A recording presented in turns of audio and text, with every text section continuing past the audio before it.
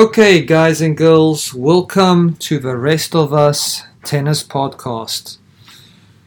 College women's tennis, that's what we're going to talk about. We're going to talk about all of it. Women's tennis in general, college women's tennis. But we're going to focus quite a bit on those lower tier Power 5 programs, especially the mid-major programs and the rest. So why this podcast? What kind of gap are we trying to fill? To be honest, there's not really a gap. There's a huge hole. There's not much coverage within the podcast community as it relates to college women's tennis. There's a couple of guys, who do cover college tennis. Most of it is kind of slanted towards the men's tennis. And when they do cover women's tennis, it's the usual suspects, how good North Carolina is, Texas, Pepperdine, North Carolina State. I want to talk about the rest of us. There's plenty of great mid-major programs. There's great lower-tier Power 5 programs. And even the smaller Division 1 programs, there's some great coaches, some great battles going on out there. So, what's the reason for this podcast?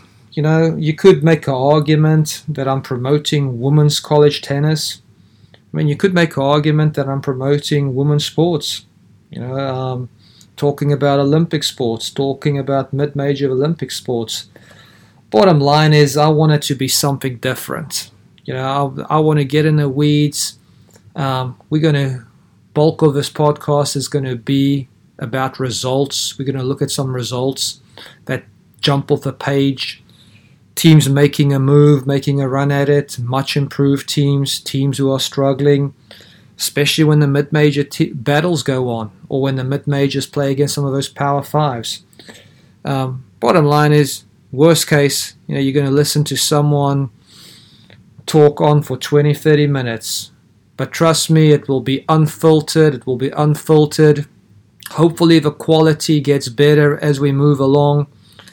But you will definitely get something different by listening to this podcast. Okay, let me give you the structure and flow of this podcast. It's going to be broken up into 3 segments. Segment 1 will be whatever breaking news there is, or some interesting news, or just my take on some random tennis topic. Segment 2 will be the results of a previous week. Up until Sunday night, each Monday, I'll look at all the previous week's results, pick out a couple, cover a couple of them, a few of them who kind of jump off the page. But there will be more of a focus on the mid-majors and those lower-tier Power 5s. But having said that, I'll cover all of it, the top teams as well. And then segment 3, depending on how much time is left, I'd like to do some conference breakdowns. Cover every single conference within Division 1, how they're shaping up, who are the favorites, who's looking good within conference play. Because these conference tournaments at the end of the year for mid-major programs, they carry a lot of weight. Because most teams, most of those mid-majors, they will not get an at-large bid being top 35, 40 in the nation. Therefore, they are always building towards the conference tournaments. Okay, let me get started. Segment 1, some news. I think some great news is Diana Schneider, a freshman at North Carolina State. I'm glancing at the TV over here. She just lost second round of the Australian Open. What a phenomenal performance. 110 in the world, and she's probably moving up as we speak. She's got some decisions to be made. Or there are some decisions to be made. Will she come back to play for North Carolina State? I can bet you that coach is worried. That's going to be a tough decision, on a serious note. 110 in the world, probably top 100.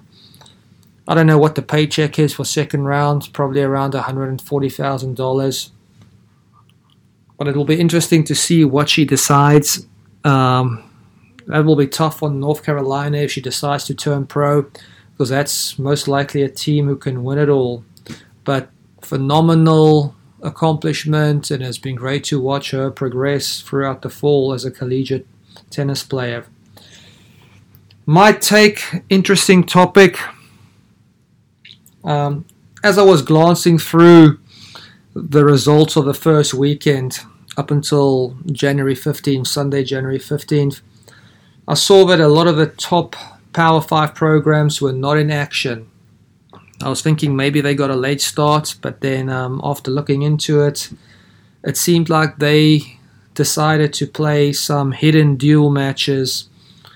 For example, there was the Miami Spring Invite, a bunch of top teams over there. You had the UNLV Classic, looked like Florida, Stanford, UCLA, those teams were there. You had the Duel in the Desert, the Michigan Invite with a bunch of top teams.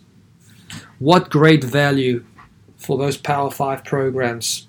Great opportunity, first weekend of the year, to shake off some rust, some of that December rust. They get some top-notch match play without the pressure of really winning. Nice little preseason camp. Great team building opportunity.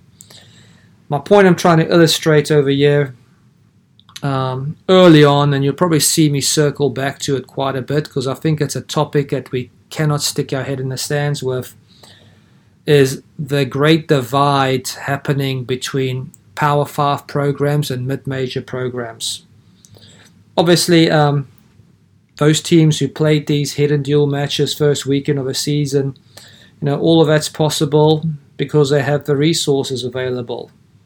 The rest of us, you can see what I'm doing, I'm playing on my podcast name. The rest of us have to jump straight into it and kind of play ourselves back into shape. But it is what it is, and that's something that's getting wider and wider each year with cost of attendance, with NIL, and it's interesting to see if this is going to be sustainable. On a side note, a funny note, or I thought it was funny, I saw Duke played 3 matches this past weekend. I thought, oh, whoa, look at this. Maybe they bypassed the preseason camp. But after doing some research from their website, I see that they had a 7-day bonding trip down in Florida. So, great luxury for the Power 5 teams, but it is what it is, and the rest of us will just have to adapt and overcome. That's it for segment 1. Let's go straight into segment 2 over here, and this is what the bulk of this podcast is about. Results of the previous week. Like I said, there's so many matches being played. I'll scan over all of them, and then I'll take about 5 to 7 interesting results. We'll talk about them a little bit, about the teams. Once again, I'll cover all of it, the top teams, but I'm real interested in those mid-major battles. I'm interested when those mid-major teams play against those lower-tier Power 5 programs, and even the lower-tier Division 1 programs. I want to try and cover it all, so it's not just talking about the same old top 2-3 teams on top of the pile. First result, and this was actually the first match of the year, January 12th. It was ETSU against Hawaii. ETSU won that match 5-2. Now, ETSU is that typical mid-major team that I love to follow. They in the SoCon, that's a tough mid-major team. I won't be surprised this year if they challenge Furman quite a bit within the SoCon. But for a long time now, 10, 15 years, it seems like ETSU always has a real competitive program. And great for them. I'm excited to see a team like that have the resources to go out to Hawaii. What a great experience for the girls on that team. And they picked up a good quality win against Hawaii. Not to get too much off topic over here, but Hawaii is also one of those interesting teams. Once again, I do not know what their resources and infrastructure is like. Trust me, as a mid-major coach, I know how difficult recruiting is. But something always, what bothers me about Hawaii, I don't understand that they're not better. You would think that they'd be able to recruit some high-level talent over there. Now, don't get me wrong, they've had some good teams in the past, but it just always seems like they should and could be a lot better than what they sometimes are. Second team or second result, Florida Gulf Coast. They in the ASUN. They beat up on St. John's 5-2, and then they had a close win against MTSU. Florida Gulf Coast, one of those teams as well. Typical mid-major team. Good solid talent as a mid-major. They in the ASUN. The ASUN is a sneaky good conference. They got North Florida in there, that's tough. They got Stetson, who's tough. Liberty, that's actually one of the teams I'm going to talk about in that conference. But Florida Gulf Coast, good solid talent for a mid-major. They got the coach Courtney, who does a great job. Florida Gulf Coast, I always think, those Florida teams, they tough in Florida. You just need to get them out of Florida. Well, I got them out of Florida last year, and they beat up on us on our home courts. So that's a good mid-major team over there, and I'm curious always to see how their season's going to play out. Next, good mid-major matchup, the first weekend of the year. FIU defeats Liberty 4-3. Looks like it was a real close match. FIU is tough. I actually saw them last year at NCAA's. They were at the same side as us. They lost a close match against Florida State. Probably a match they should have won. Got a lot of talent on that team. Once again, down in Miami, you would think they should get talent, and they do get talent. They don't just compete within their conference, but they actually one of those mid-major teams who compete at a national level. Winning that close match over Liberty. Coach Jeff Marin used to be at North Texas, been at Liberty for quite a while. Does a great job over there. Has a team that competes extremely hard. Next one, Old Dominion defeats Penn State 5-2. Now, that's not an upset in my opinion, based on the last couple of years. Coach Dom Manella at ODU has his team playing at a very high level the last couple of years. They actually joined the Sun Belt. So, being a Sun Belt coach, I'm not too excited about that, and that's going to be one hell of a challenge upcoming this year. But they basically, it seems like they run things as a Power 5 program. So not a huge upset that they beat Penn State. Penn State, one of those lower tier Power 5 programs at the moment. I'm sure they're trying to elevate the level over there. But that's a tough loss for them, because those are the kind of matches they have to win early in the year to build a ranking, because once they get into conference play, it's difficult to pick up wins within that conference unless things line up ranking-wise, etc. Next one, Purdue defeat Memphis 4-3. That's a good win for Purdue. And that's an important win for Purdue, because just like Penn State, they're in a tough conference. They got to get these wins. And Memphis is a quality win. Last year, Memphis won the American Atlantic, 20-7 record. I actually know a bunch of the players on that team. That's a good, solid win for Purdue early in the year. Next one. This one is very interesting. Mississippi State beat UAB 6-1. Don't let the scoreline fool you. That was a tough match. UAB actually took the doubles point, and then there was 4 or 5 of the matches went to 3 sets. And I mean, that match was in a balance until late, until Mississippi State pulled out a bunch of 3-setters, or basically pulled out all the 3-setters. UAB, I know their team. They are very improved, got a bunch of great athletes. They got the coach, he's fired up. That guy's intense. He's got them playing hard. Mississippi State, solid players, good team. SEC is always going to be tough, so these are good matches to prepare them for that SEC schedule. On a side note here, out of interest sake, I always wonder when a team like Mississippi State is playing against UAB, and UAB's number 1 player is playing one heck of a match at number 1, losing 7-6 in the third, and at number 4, UAB's got a good player who lost 7-5 in the third against Chloe Chirotti. Not sure how you say her last name.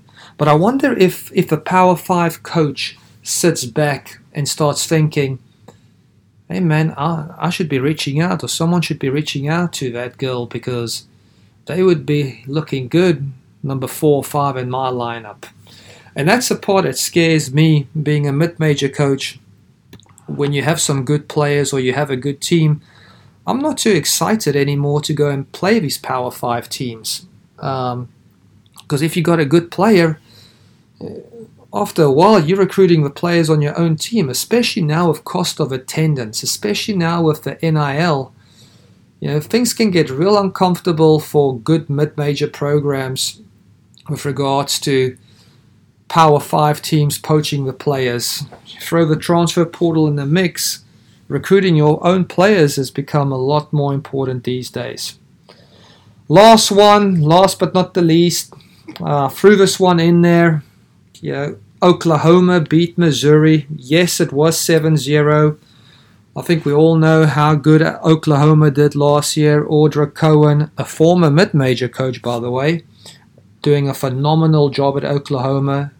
Beat up on Missouri. 7-0. Missouri, one of those lower tier Power 5 programs. But I actually think, looking at the scores, Missouri should feel good about it. It looked like they played a tough doubles point.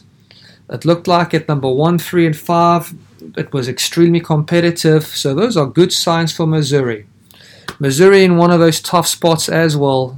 That non-conference schedule is probably extremely important, because once they get to the SEC schedule, and it's going to be tough to pick up wins. Now, obviously, there's a flip side to it. If you do pick up wins within the SEC, you're going to build a nice little ranking. But step 1 is you first got to get those wins. That's the end of segment 2. Like I said, that's going to be the bulk of things. As next week, I'm sure there's going to be some great matchups. I'll try and cover the most important ones, in my opinion, what I think is important. From a podcast standpoint, the mid-major matchups, the lower tier Power 5 programs who are challenging the top tier Power 5 programs. That's interesting to me. And like I said, I'm going to try and talk about the teams who no one else talks about. But having said that, let's move on to segment 3. Okay, segment 3, the home stretch. This is where, depending on how much time I have, because I want to keep this podcast less than 30 minutes. This is where I'm going to give you a little breakdown, a little conference breakdown. I'm going to try and cover all the conferences. Like I said, I've been in this industry a long time, so I know most of the teams. And I'll give you my input. And these mid-major conference schedules and conference tournaments are extremely important. That's where coaches earn their paycheck. That's where they keep that hope alive to go to the NCAA tournament. The first conference, and I'm only going to do one today, is the Southland. Now, that's a tricky one because teams have been chopping and changing in this conference, so I hope I'm not leaving anyone out. But you got to start the Southland talking about Texas A&M Corpus Christi. They won that tournament last year. They are a traditional powerhouse within the Southland, and to be honest, they compete at a national level as well. Those are the teams that I actually admire. Coach here, Steve Moore, don't know him personally, but it sounds like he does a phenomenal job. Year in, year out, they get some great mid-major talent, and I'm sure beginning of the season, they probably the team to beat. After that, you got Northwestern State. Northwestern State actually won their regular season in the Southland last year. They got a coach over there, Jonas Brobeck. I got to learn to know him a little bit in the last year and a bit. Man, this guy's intense. He's into it, and he looks like a tennis junkie. He's got that team competing extremely hard, and I won't be surprised if they heavily challenge Texas A&M Corpus Christi this year. Before I get to the rest of the teams, there's a couple of teams in there. Houston Christian, Texas A&M University, Commerce, Bryant, New Jersey Institute of Technology. I do not know much about those teams. I'm going to dig into it a little bit. I'm going to keep an eye on those teams. And if it looks like they're going to challenge within the Southland, I'm definitely going to circle back to them. But let me get back to the rest of the teams in the Southland. You got University of New Orleans, Coach Burzes. He's always got some good talent over there. It's going to be interesting to see if they can build on a couple of good years they have had recently, because they've been one of the top teams there in the Southland. Another team, Lamar, Coach David Wong. Don't know how many people know him. That guy is a mid-major legend. He is intense as hell. He's tough on his players from a distance. Looks like those teams play extremely hard. I'm always curious to see how Coach Wong and his team does. Next in line, you got Nicholls State. My guy, Greg Harkins. Nicholls State is much improved. Coach Harkins used to be at Louisiana Lafayette. He had some good solid teams at Louisiana Lafayette when he was in the Sun Belt. He's one of those guys, I mean, any coach like him, I respect. Doing both teams. He does a men and a women's team. I actually did it 1 year, and that nearly killed me. Never again will I ever do that. So when I see a coach like Coach Harkins, who's traveling with a men and a woman, separate practices, all that good stuff, and I respect the hell out of him. Next, Southeast Louisiana, my guy, another legend in my eyes, mid-major legend. Southeast Louisiana, they used to dominate the Southland a bunch of years ago, and I have this feeling that Southeast Louisiana is on the way up. It's going to be interesting to see how they do this year. We actually play them this year, so I hope they're not too good. And then last but not least, I got McNeese State. They used to be good about a couple of years ago, and I actually think they won that conference. But they've been struggling a little bit. It's been quite a coaching carousel over there. Hope whoever's a coach here right now will stay for a while, because I think, as we all know, you need continuity if you're going to have success. Well, that's it for the Southland. It's going to be interesting to see how that conference plays out. Like I said, the segment 3, each week, depending on the time, I'm going to break down 1 or 2 conferences. We'll circle back to a bunch of the conferences, see how they're doing, and see if there's any surprises out there. Let me get in the last word over here, guys, because like I said, I want to keep it less than 30 minutes, and I'm actually right at 23 minutes and 30 seconds. We are off and running with the season. Plenty of matches coming up this weekend. I'm off and running with this podcast. Like I said, the quality, I'll listen at it, but this is one take. You know, I'm just putting out some content. As I push out more content, the quality will get a little bit better. It'll probably have a little bit better flow to it, a little bit structure. But the bottom line is, if you want to hear about women's college tennis and you're tired of hearing about the usual suspects, the North Carolinas, etc., this is a place to come to. You know, I'm going to cover it all. I'm going to try and talk about teams that you'll be like, hey man, I didn't know about that. I'm going to talk about some coaches. Hopefully in the future, I can get some people to join me, some of these mid-major coaches. I mean, I'll speak to the Power 5 coaches as well. For the time being, as I try and get this thing off its feet, it's going to be me. I'm going to be a lone ranger, and I'm just going to talk tennis. I appreciate if you listen to this, that you took the time out of your day, less than 25 minutes. We'll have a little Instagram page and a Twitter page, but where you can hopefully track down this podcast. But I'll be pushing them out every week. I'm going to try and aim to have it come out on a Tuesday or Wednesday as quick as they can be uploaded. And we'll look forward to the next week. Good luck with everyone's season out there. And if you want to talk tennis, if you want to listen to someone talk tennis, tune in to the Rest of Us Tennis podcast. Over and out.